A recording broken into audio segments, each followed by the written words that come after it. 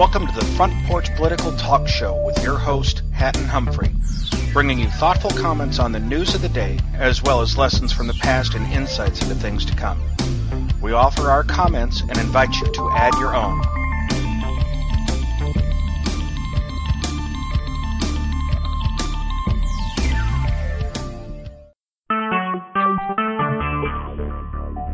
Talk shoes. Recorded live. Good evening, everyone. It is Sunday, May 31st, 2015. This is the Front Porch Political Talk Show. My name is Hatton Humphrey, and I thank everybody for listening in. Our show is produced through TalkShoe, which provides two ways to be a part of the call. You can dial in, area code 724-444-7444. TalkCast ID is 75570. You can also join us in Second Life during the recording session at our our coffee shop on Cheertopia. For information on that, on the show notes, on all the articles that we're going to talk about, that we have talked about on past episodes, the 19 previous episodes of this show, and the 360 plus episodes of the East Coast Conservative Podcast, visit the website at frontporchtalk.net. If you want to send comments, send them via email to conservativepodcast@gmail.com, or post them on the website, or send them to us via Facebook. Now, we've had a week off. We're refreshed. We're renewed. The Scotch glass is refilled. So for those that haven't listened to us before, we have a lot of fun. We start with interesting stories. We have a topic. Tonight's topic is the results are in. Rush Limbaugh has a phrase, the "see I told you so" moment, and that is what tonight's show is all about. There are times when elected officials will push through actions, or congressional bodies will pass laws, or courts will make decisions, and invariably somebody will say X, Y, or Z will happen. And in most cases, the mainstream look at these people and say, "You're nuts. That's never going to happen." Well, tonight's articles are, those are going to happen, for the most case. This isn't necessarily a bad thing. Sometimes moves in a direction or another, I won't use the word progress, are good. Sometimes they're not. Our opening story, which is not necessarily political in nature, though I do welcome the coming of our robot overlords, comes to us from Nevada, where we will now have testing of a self-driving 18-wheeler on public roads. So, drone trucks could soon be plying U.S. highways after Nevada authorities on Wednesday granted a license to self-driving trucks on public roads. While companies such as Google and luxury brands like Lexus have dominated the headlines, Daimler board member Wolfgang Bernhard told reporters autonomous trucks were likely to hit the roads first. And this makes sense. Larry, I hear you sighing over there heavily. I'm sorry. That's okay. That's okay. Jump in. I'm a little under the weather. I'm guessing you probably have some interesting input on driverless or self-driving trucks. Well, first of all, we got to say that what has been approved is not trucks driving all over the highway. What has been approved is testing of emerging technologies on certain routes for trucks in the state of Nevada, primarily some straightaway routes going between the two big cities in Nevada, which I don't see a problem with at all. Second of all, I took real note of in that same article, the statistics on the Google car and some other cars.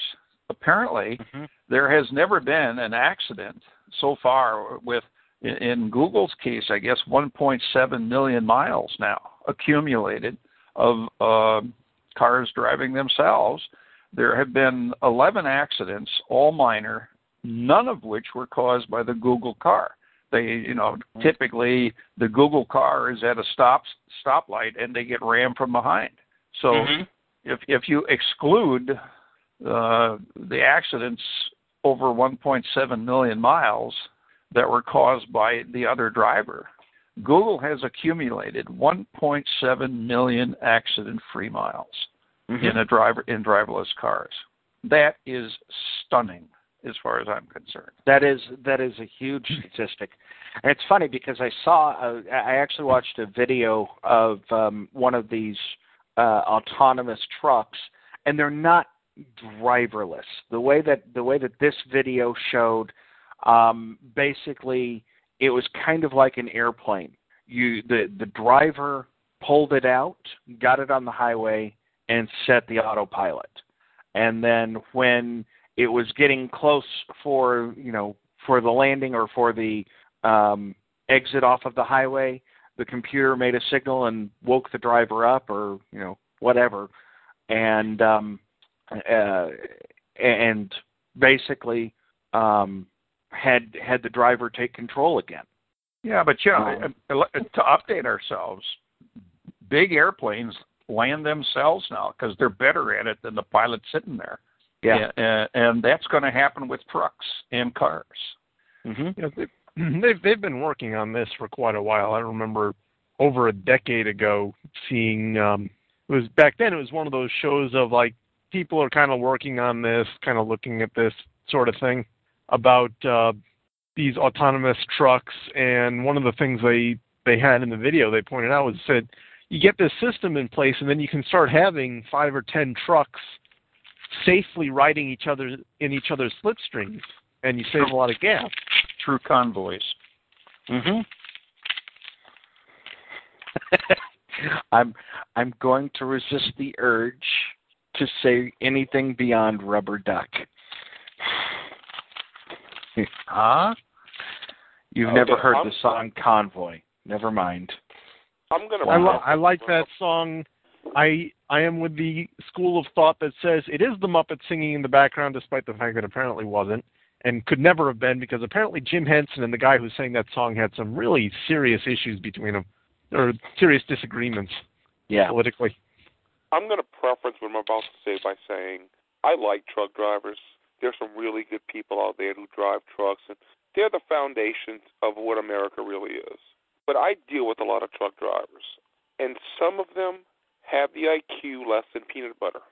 And with that being said, I would be in all favor of computerizing some of their systems.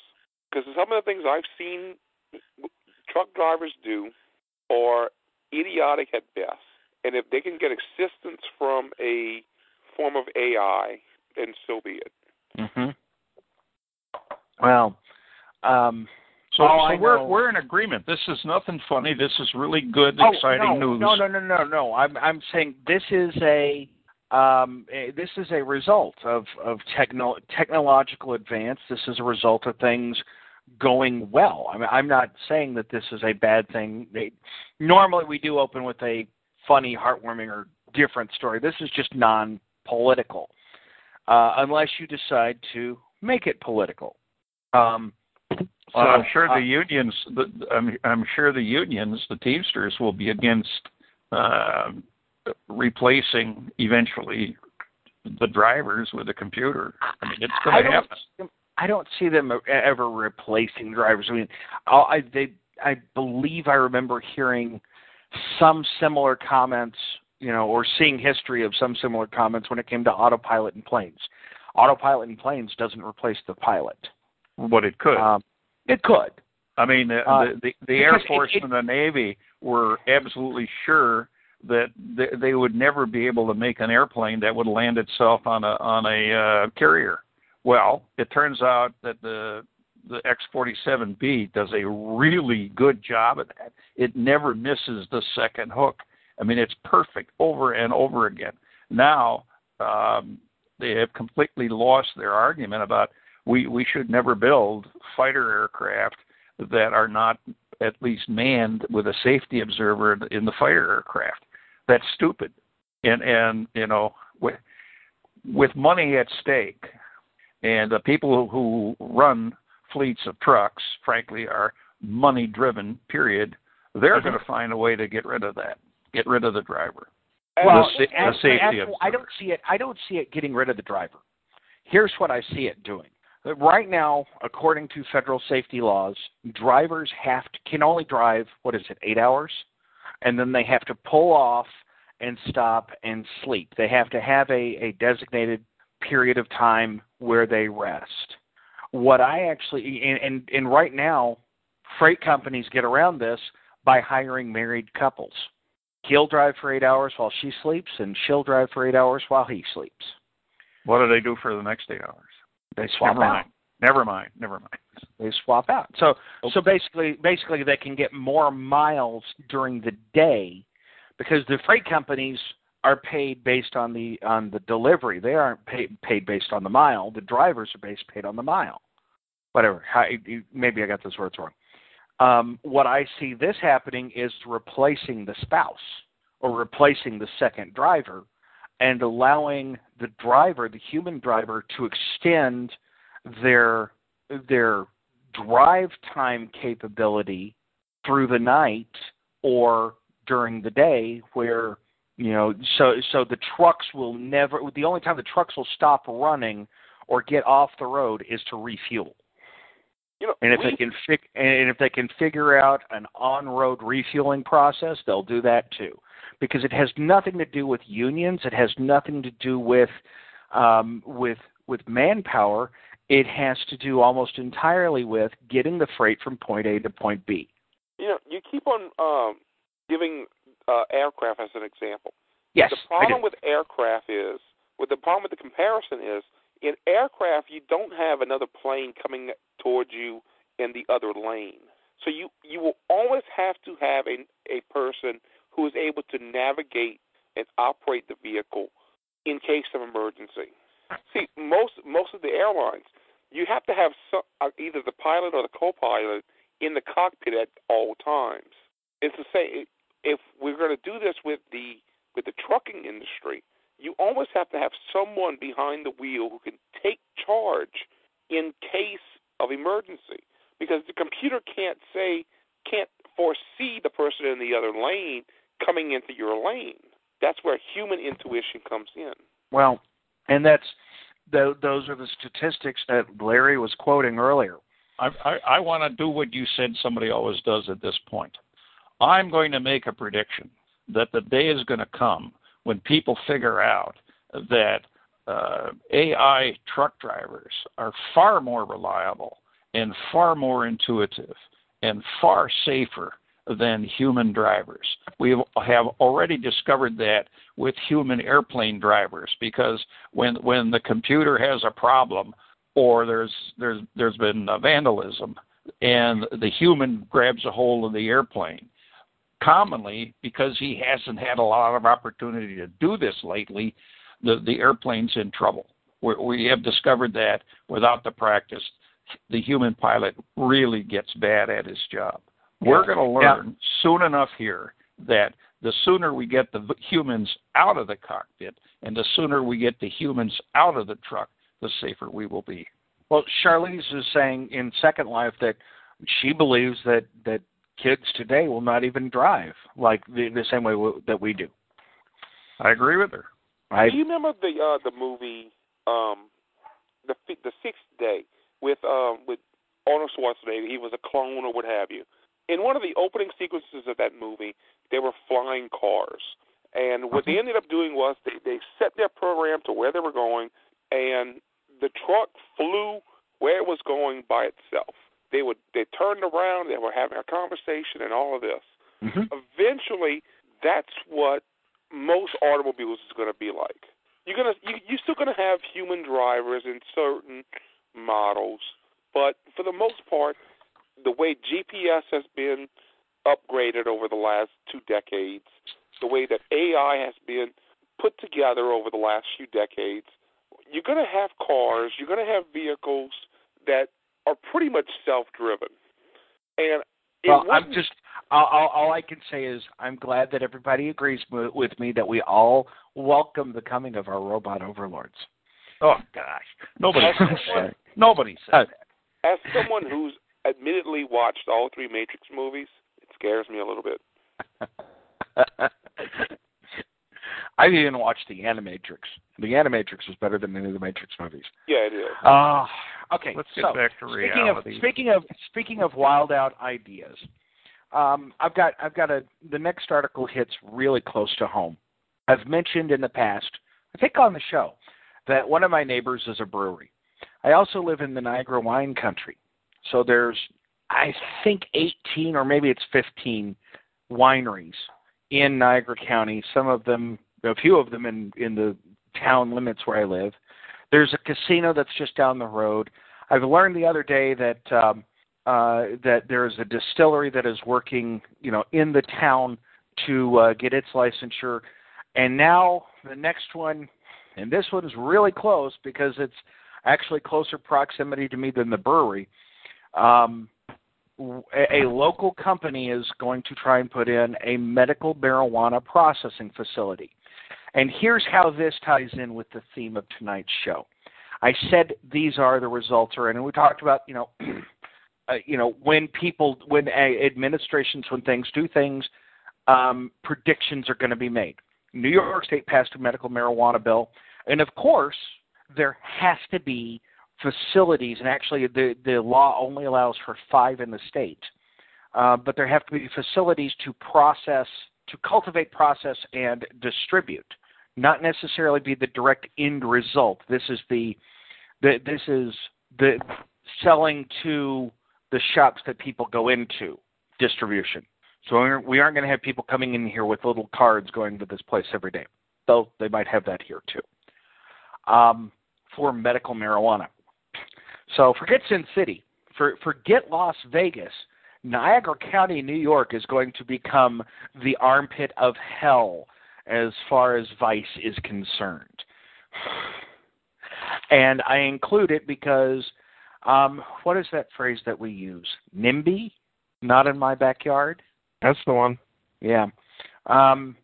This is actually being received by the town and by most folks very positively, because the place where it's going is an empty factory that left, I think it was 300 jobs when they moved out of New York State due to the taxes and due to some other restrictions. It's going to replace it with 50 to 75 trained positions, high, not 6-figure, but well-compensated employees. It's kind of an interesting thing to see happen. Listen, let the county council pass this thing, and in the same breath, let them open up either a Hostess factory or a Lay's factory, and you'd have the money rolling in like gangbusters. Because that's pretty much the only side effect of marijuana at this point. Oh yeah, no, here's the thing. I'm not one that stands against medical marijuana. There are too many things that I have seen where, on an anecdotal level, I'll be honest, I haven't looked at the research a lot, but on an anecdotal level, I've seen the positive impacts of it.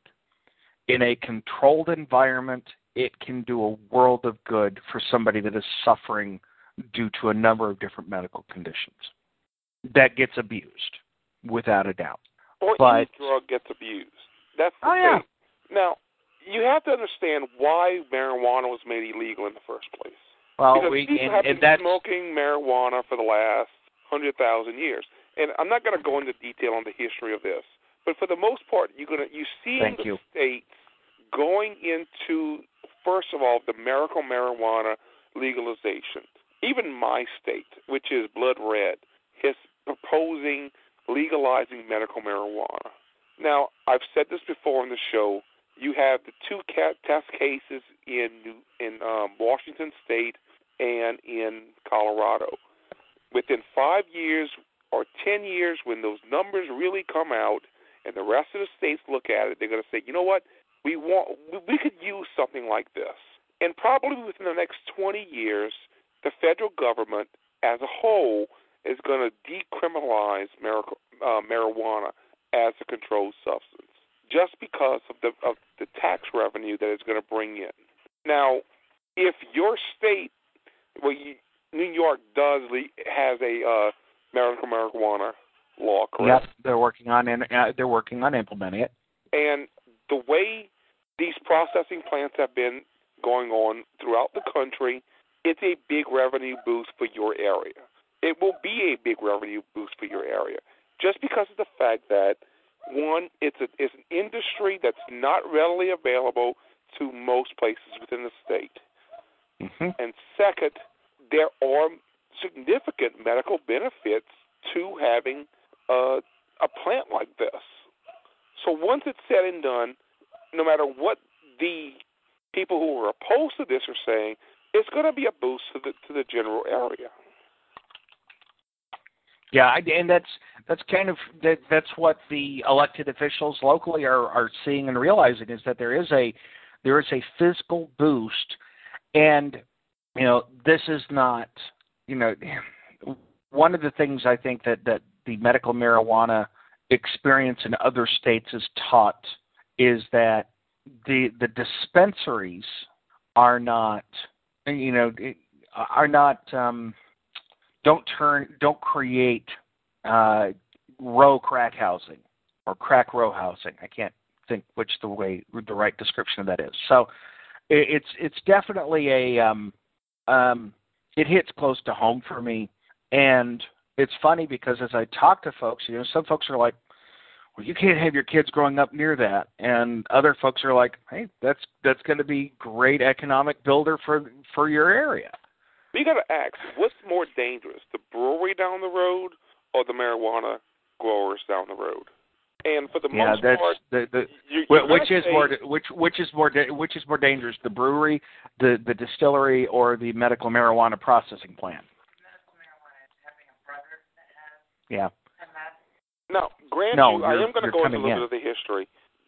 The criminalization of marijuana stems from the temperance movement of the early 20th century. Mm-hmm. Now, we're realizing as a culture and as a society that it's not as bad as we first thought it was, even though we do have new plants that are stronger, but it's not the evil that it was intended to be. No, you don't have. I mean, you're right, and this hits close to home for a couple of different reasons, because we have someone in the family that will benefit from medical marijuana once the doctors can start writing the prescription.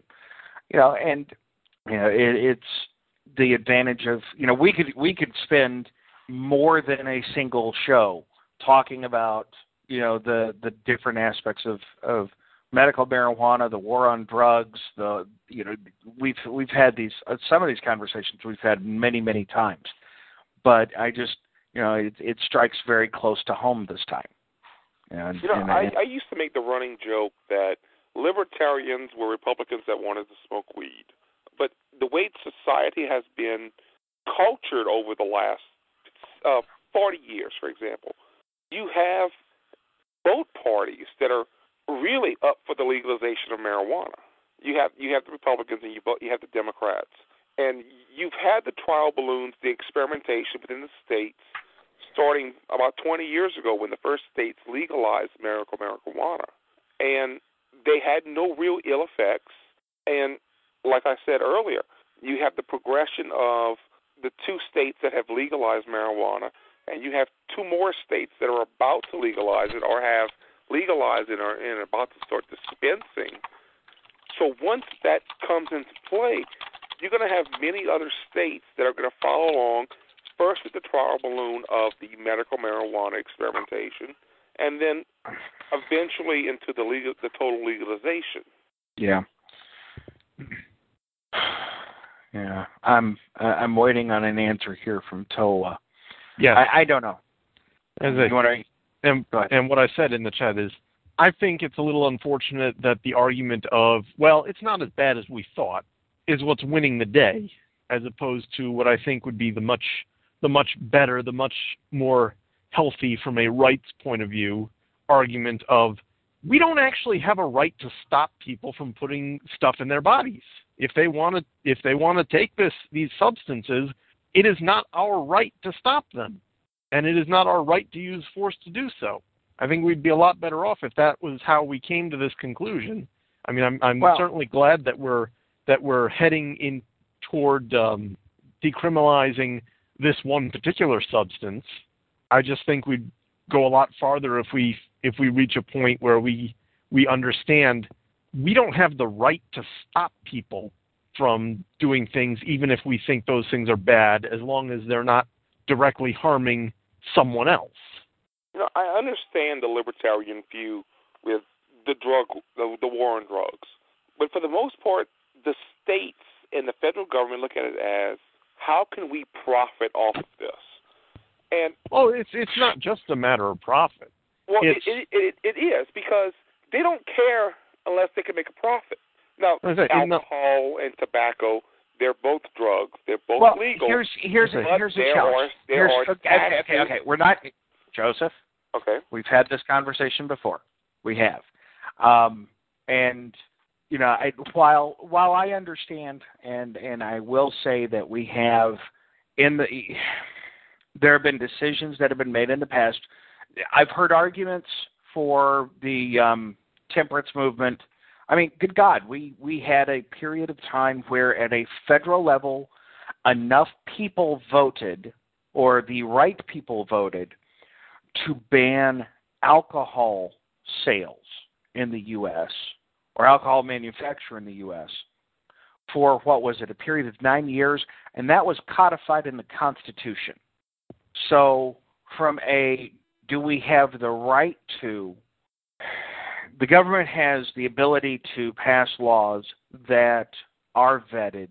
I know that the war on drugs was, I don't know, was the prosecution and the legalization of controlled substances ever run up the flagpole at the Supreme Court? I believe it might have been, and at the time it would have been during, because the kind of basis for this would have been back in the New Deal era. And at the time, it would have been while the court was afraid of FDR. But, I mean, here's the thing. You look at, the feds passed prohibition without a constitutional amendment first. And then the Supreme Court came and said, no, you can't do that. That's why they passed the constitutional amendment. And then they repealed the amendment. And then they did what is essentially the exact same thing, even more so, in federal law without a constitutional amendment, and they've been doing it for decades now. And the Supreme Court is not saying a word except to side with them in things like Reich. So, yeah, the entire drug prohibition is and has always been unconstitutional. It's just that all the branches of government, including SCOTUS, has not called them on it. We know it's unconstitutional because, as I said, the feds did the exact same thing before the 18th Amendment, and it got knocked down. Right. So, I want to jump to the next article because we've got quite a few to hit. Again, I wanted to bring this up not so much for the whole war on drugs, but for this is the natural next step of what happens with actions. So New York State passed legislation with regards to medical marijuana. Now companies are competing to find places to produce it. New York State is also the home of our next article, which I'm sure has some people extremely happy. The New York State Assembly has now passed a bill to create a single-payer health plan. The bill passed. Yeah, exactly. The bill passed 89 to 47.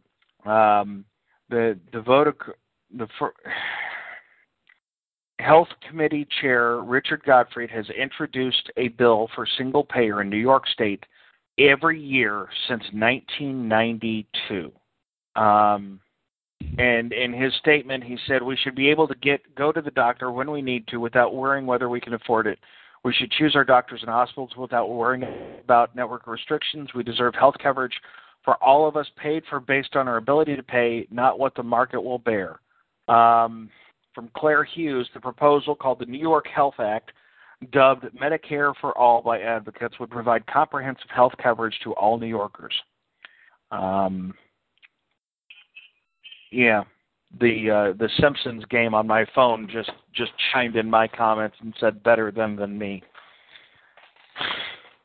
Okay, if they're looking at the Massachusetts model of single-payer health care, which was the precursor to Obamacare, one of the things that many people do not realize is that Ted Kennedy, who was senator from Massachusetts, was getting funding from the federal government to fund that program.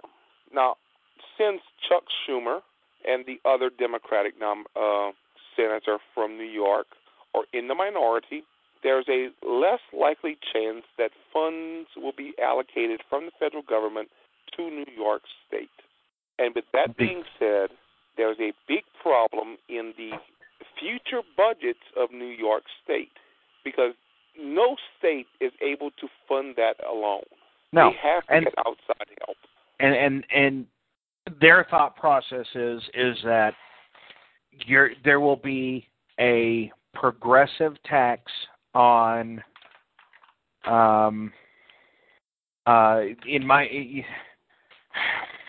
what I've seen here. Sorry, I'm getting notes from comments outside the show. There would be a progressive tax to cover, hence the comment that based on our ability to pay.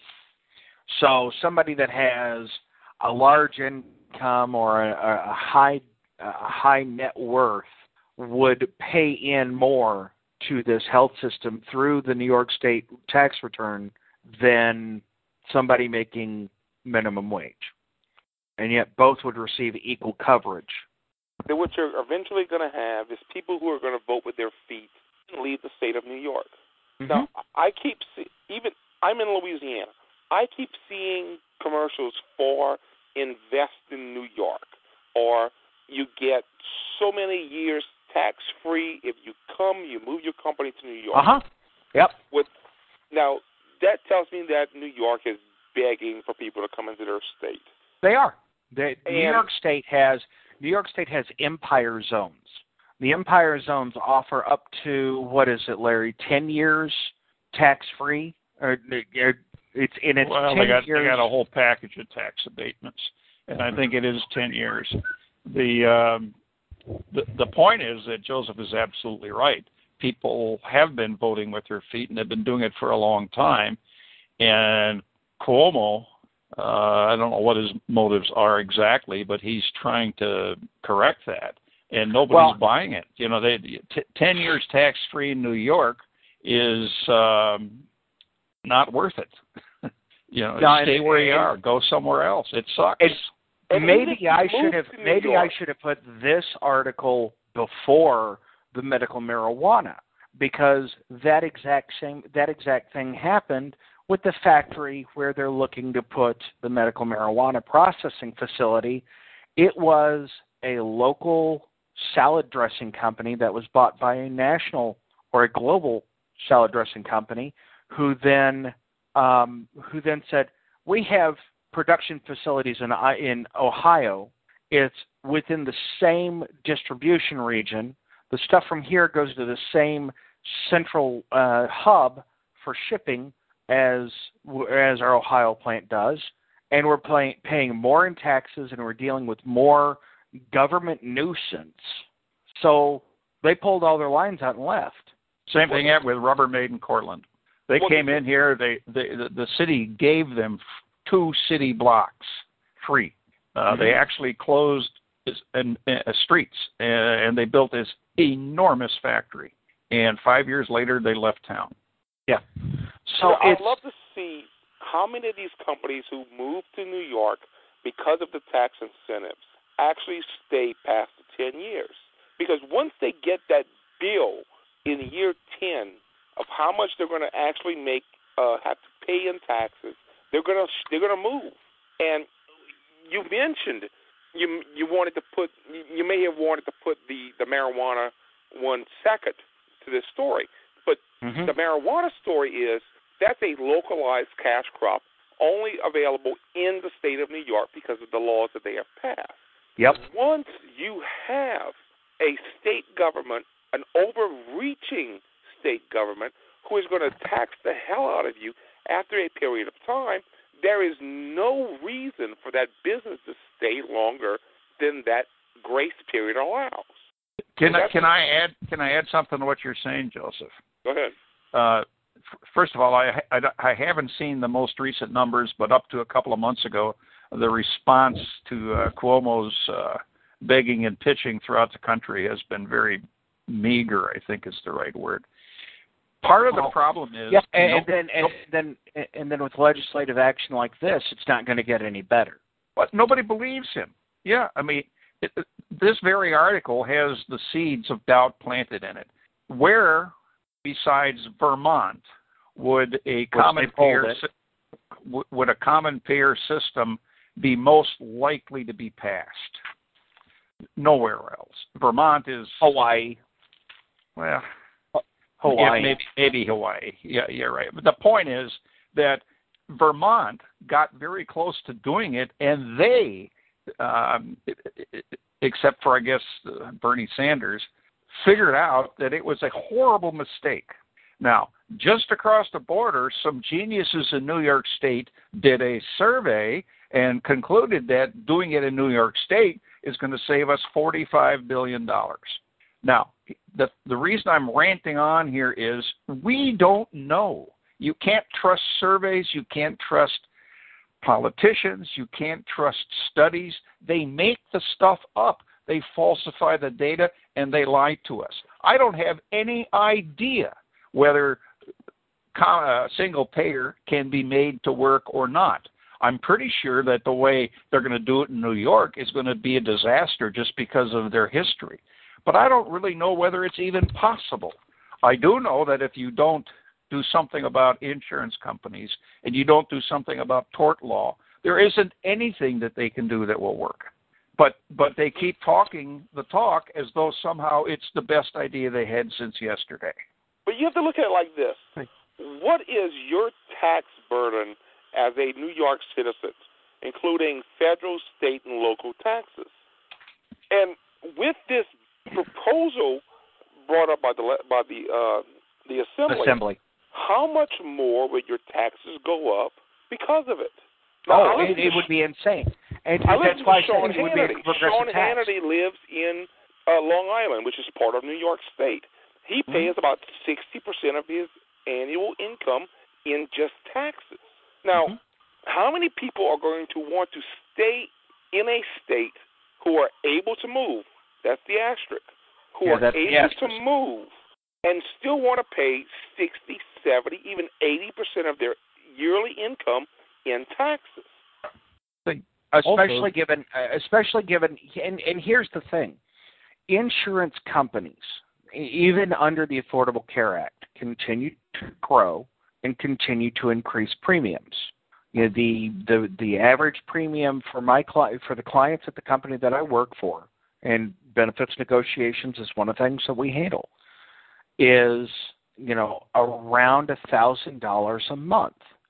So you take some of the whole concept of this is a I'm not even going to deign Robin Hood with this. This is a pure take from the rich. The rich aren't paying their fair share in taxes, so we're going to take it from them in the name of health care. Just the same way that they take them from in local taxes based on property values. The rich can afford more property, then they're going to pay more in taxes because their houses are damn well going to be assessed at higher values. Here's something to That's consider. what this is. Consider the case of Canada. How many people every year come from Canada over to New York to get medical procedures. Oh, yeah. A pretty fair number. What is it? What is the system that those people in Canada are leaving in order to get medical procedures in New York? They're leaving a single payer. They're leaving a single payer system with the option for those that can afford to purchase additional coverage. Well, we only have to look as far as the single-payer system that we have in this country that's already been in place, which is the VA system. And we have all been bombarded with stories of the VA system failing on multiple occasions the people who they were intended to help, mainly because of the bureaucracy in place. Now, you have a system, you want to put a system in New York. Who's to say that the bureaucracy will not eat up most of the allocated funds and dish out health care with an eyedropper? That's been the whole problem with single payer throughout the world. Many places around the world have the single payer system. And the argument on the left is that America is the only industrialized nation who doesn't have a single payer system. When you look at most of the single payer systems around the world, many of their people, if they can afford to, they will go to the private hospitals and pay out of pocket or pay insurance because it's considerably better than waiting 6 months to get your fingers stitched. Sorry about that. I had to change batteries on my headset. It died halfway through. Can we move on to the next article? Certainly. Okay. This is another See, I Told You So. And Toa, you said, what did you say? What did you say? For a few minutes, until I saw that they had linked this story from somewhere else, I honestly thought this was the Israeli version of The Onion. So did I, but it's not. That's the sad thing. And one of the things I've started doing, and I've posted stuff on Twitter and I've posted stuff on Facebook before. The news today is crazy enough as it is. And so I actually take the time to look and say, okay, is this an article posted on a site that is satire? This is not. And that is the story of the woman who plans to marry her father after 2 years of dating. Apparently, this young lady who is, 19 or 20, was estranged from her father at the age of 13, and I think she just turned 18. Oh, okay. Which is important because she's been dating him, presumably with carnal relations, since she was 16, which makes it statutory rape. Yeah, if somebody wanted to push that, you're right. Well, she'd have to corroborate it, but apparently she doesn't plan to do that. But you know, by her own words, her father committed statutory rape. The timing of this would suggest that she was actually estranged, that the estrangement happened when she was 4. But it says she was estranged for 12 years, and then they met up when she was 16, so she would have been 4. Okay. Which still has me kind of wondering why Westermark didn't attach. The so-called the dating started when she was 16, and but in her own words, her father rediscovered her, and I don't remember the details, but she went to visit him for 2 weeks or so, and during that time, during their first visit, they started having sex, and at the end of the visit, they started dating, which says that happened when she was 16. Yeah. Now, I don't know what state. Maybe there are states where that's legal. But are in Illinois because this is Chicago. What's the age of consent in Illinois? Yeah, actually, I could be wrong here. This story has been linked a lot. So the Chicago was not the original source. Oh no! Did I not dig hard enough on this one? Okay, this reminds me of a joke about Mississippi. Yeah, let's. What do women in Mississippi say after sex? Dad, get off my cigarettes, you're smashing them. And we'll leave it at that. Let's go to the next article. Okay. Just looking over the I think this might be the route. Okay. It just says the Great Lakes region. So that could be any number of states. Could be Michigan. It could be Illinois. It could be. Oh, the point is that I was going to make is, except for the fact that statutory rape presumably was involved here, that's the only thing about this story that I care about. Well, if she had been 18 at the time, I couldn't care less. This is their lives. They can screw their lives up if they want. Let them alone. I guess the reason that I brought this story up is because one of the things that came out, when the same-sex marriage cause was first being promoted and promulgated, was that you would start seeing people trying to marry in groups, which we have seen, or in as in this case, in incestuous relationships. It opens the door, and here we are. Now, this is one article which apparently has been cross-linked more than some atoms, but I saw it a couple of months ago. Yeah. The next article is not on the list, and I want to get to this article because I have to give my daughter props. I'm raising my child well. My daughter actually sent me an article for the podcast. It's not on the list because she sent it late, because she's my daughter. I'm going to push it in. You got the power. And she is update. She is updating us on the First Lady's war on s'mores. That's right. Michelle Obama wants to do away with the campfire treat, the s'more. You can see how this would be of special importance and have an impact on the life of a 13-year-old or a 12-year-old, wouldn't you?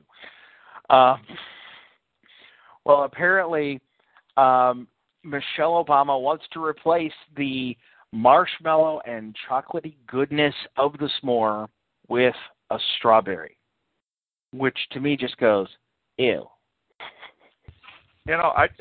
I'm glad that Michelle Obama is thinking about things like this, rather than things like, for example, among others, Eleanor Roosevelt was thinking about foreign relations and changing the world, and maybe we should all become more and more and more progressive, and we shouldn't have got upset with Stalin. So I'm glad she's wasting her time on these things, and I'm absolutely sure that by the time this all winds out and we finally kick these two kooks out of the White House, yeah, the Girl Scouts and the Boy Scouts will be gladly eating s'mores. Yes, without strawberries. Yeah, without strawberries.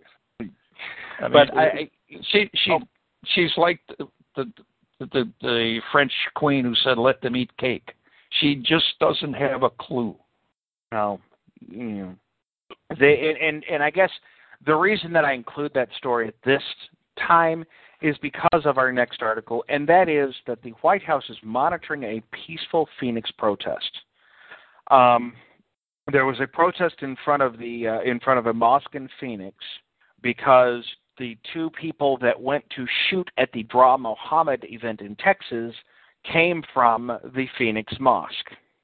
Police officers lined barricades separating protesters and counter-protesters from who gathered outside of Phoenix Mosque. Here's my concern on this. It's not that the police are there providing guidance and protection. It's the fact that the White House is monitoring this situation. I think about, and I've asked this question before, why is the White House constantly and continually sticking their nose into not even state issues? This is local police issues. This is a demonstration taking place in front of a mosque that spawned spawned two terrorists who drove to Texas to kill a bunch of people and got killed themselves. So this is not a local problem. This is a serious terrorist investigation. Now, let me ask you a question. Would you have preferred that the dipstick there, the press secretary, had said, we are ignoring the situation at Phoenix? No, I would have preferred that the dipstick standing there say that this is an issue that is being dealt with at a local and at a city level, and if necessary, the administration can step in if there are challenges to the federal civil rights laws or the Constitution. Or we find evidence that indeed this mosque full of nutcases indeed is about to spawn some more of them. Exactly. I think it's very reasonable. Well, the only way the White House is going to know that is by keeping an eye on them, by monitoring. No, but they're not keeping an eye on the mosque. They said they're keeping an eye on the protests outside the mosque, half of whom supported the mosque. Okay. Listen, the White House has to wag the dog. The White House has to say, don't look at us, look at what's going on over here. And they have been doing this for the last 6 years. Yeah, every they have. Time there's a crisis, every time there's a scandal coming up of the administration, they create something that turns the attention of the American public to something else. In my opinion, the Drug Mohammed circuit should go around the country, should span all 50 states. You root out the terrorists who come there. You have local law enforcement who just shoot them dead, like you had in Texas. Yeah, it is a self-contained problem at that point. Unfortunately, time is our problem at this point as well because we're out of it. I do want to thank everybody for being a part of the show. Didn't we have a special request to get to the last article quickly? We did, but we're already over time. You know what? Let's take just a minute on that one. The last article on the list is the. We had Memorial Day this past weekend, which is why we took a break. And Joseph said in an article, go ahead real quick and give us a couple of minutes. Give us just a minute on it, Joseph. Okay, there's a website called Vox, V-O-X, which is a bunch of New York Times writers who got laid off recently. They're liberal people who created their own website. What they're proposing is you have a day for the peacemakers in this world instead of those who fought for peace. The conscientious objectors. Now, I would say it like this, and this is my argument, this is my reasoning for proposing this story. The greatest peacemakers in this country's history were the ones who took up arms for America. George Washington, Teddy Roosevelt, even FDR, George W. Bush. They were the greatest peacemakers because they showed the rest of the world that we are a country of peace and that we will stop at no end to bring peace to the world. Well said. Yeah, I looked at this and said, well, that's great. We can have a World Peace Day and let them be celebrated then. Personally, I'm not going to plant flags on their gravestones. So I have one other thing to add, and then I've got to wrap the show up, and that is my daughter, who is listening, added that Michelle Obama not only has something against s'mores, she also has something against school bake sales, because apparently they don't fit their plate model correctly. I want to thank everybody for listening. Thank you for being a part of the show. We're raising them right. We're here for educational purposes, and we're here for entertainment. If you were entertained, or if you were educated, or if you disagree with something that we said, send us comments to conservativepodcast@gmail.com. Post them on our website at frontporchtalk.net. Send them to the Facebook site. Facebook.com/FrontPorchPoliticalTalk. Send them to us via Twitter @ECConservative. If you liked what you heard, we'll invite you to join us next week where you can be a part of the show. If you don't like what you heard, you know what? We'll still invite you to join us next week because you will hear different words in a different order. Thanks a lot for listening, everybody. Have a great night. Good night, Chuck. Strawberry-flavored marshmallows.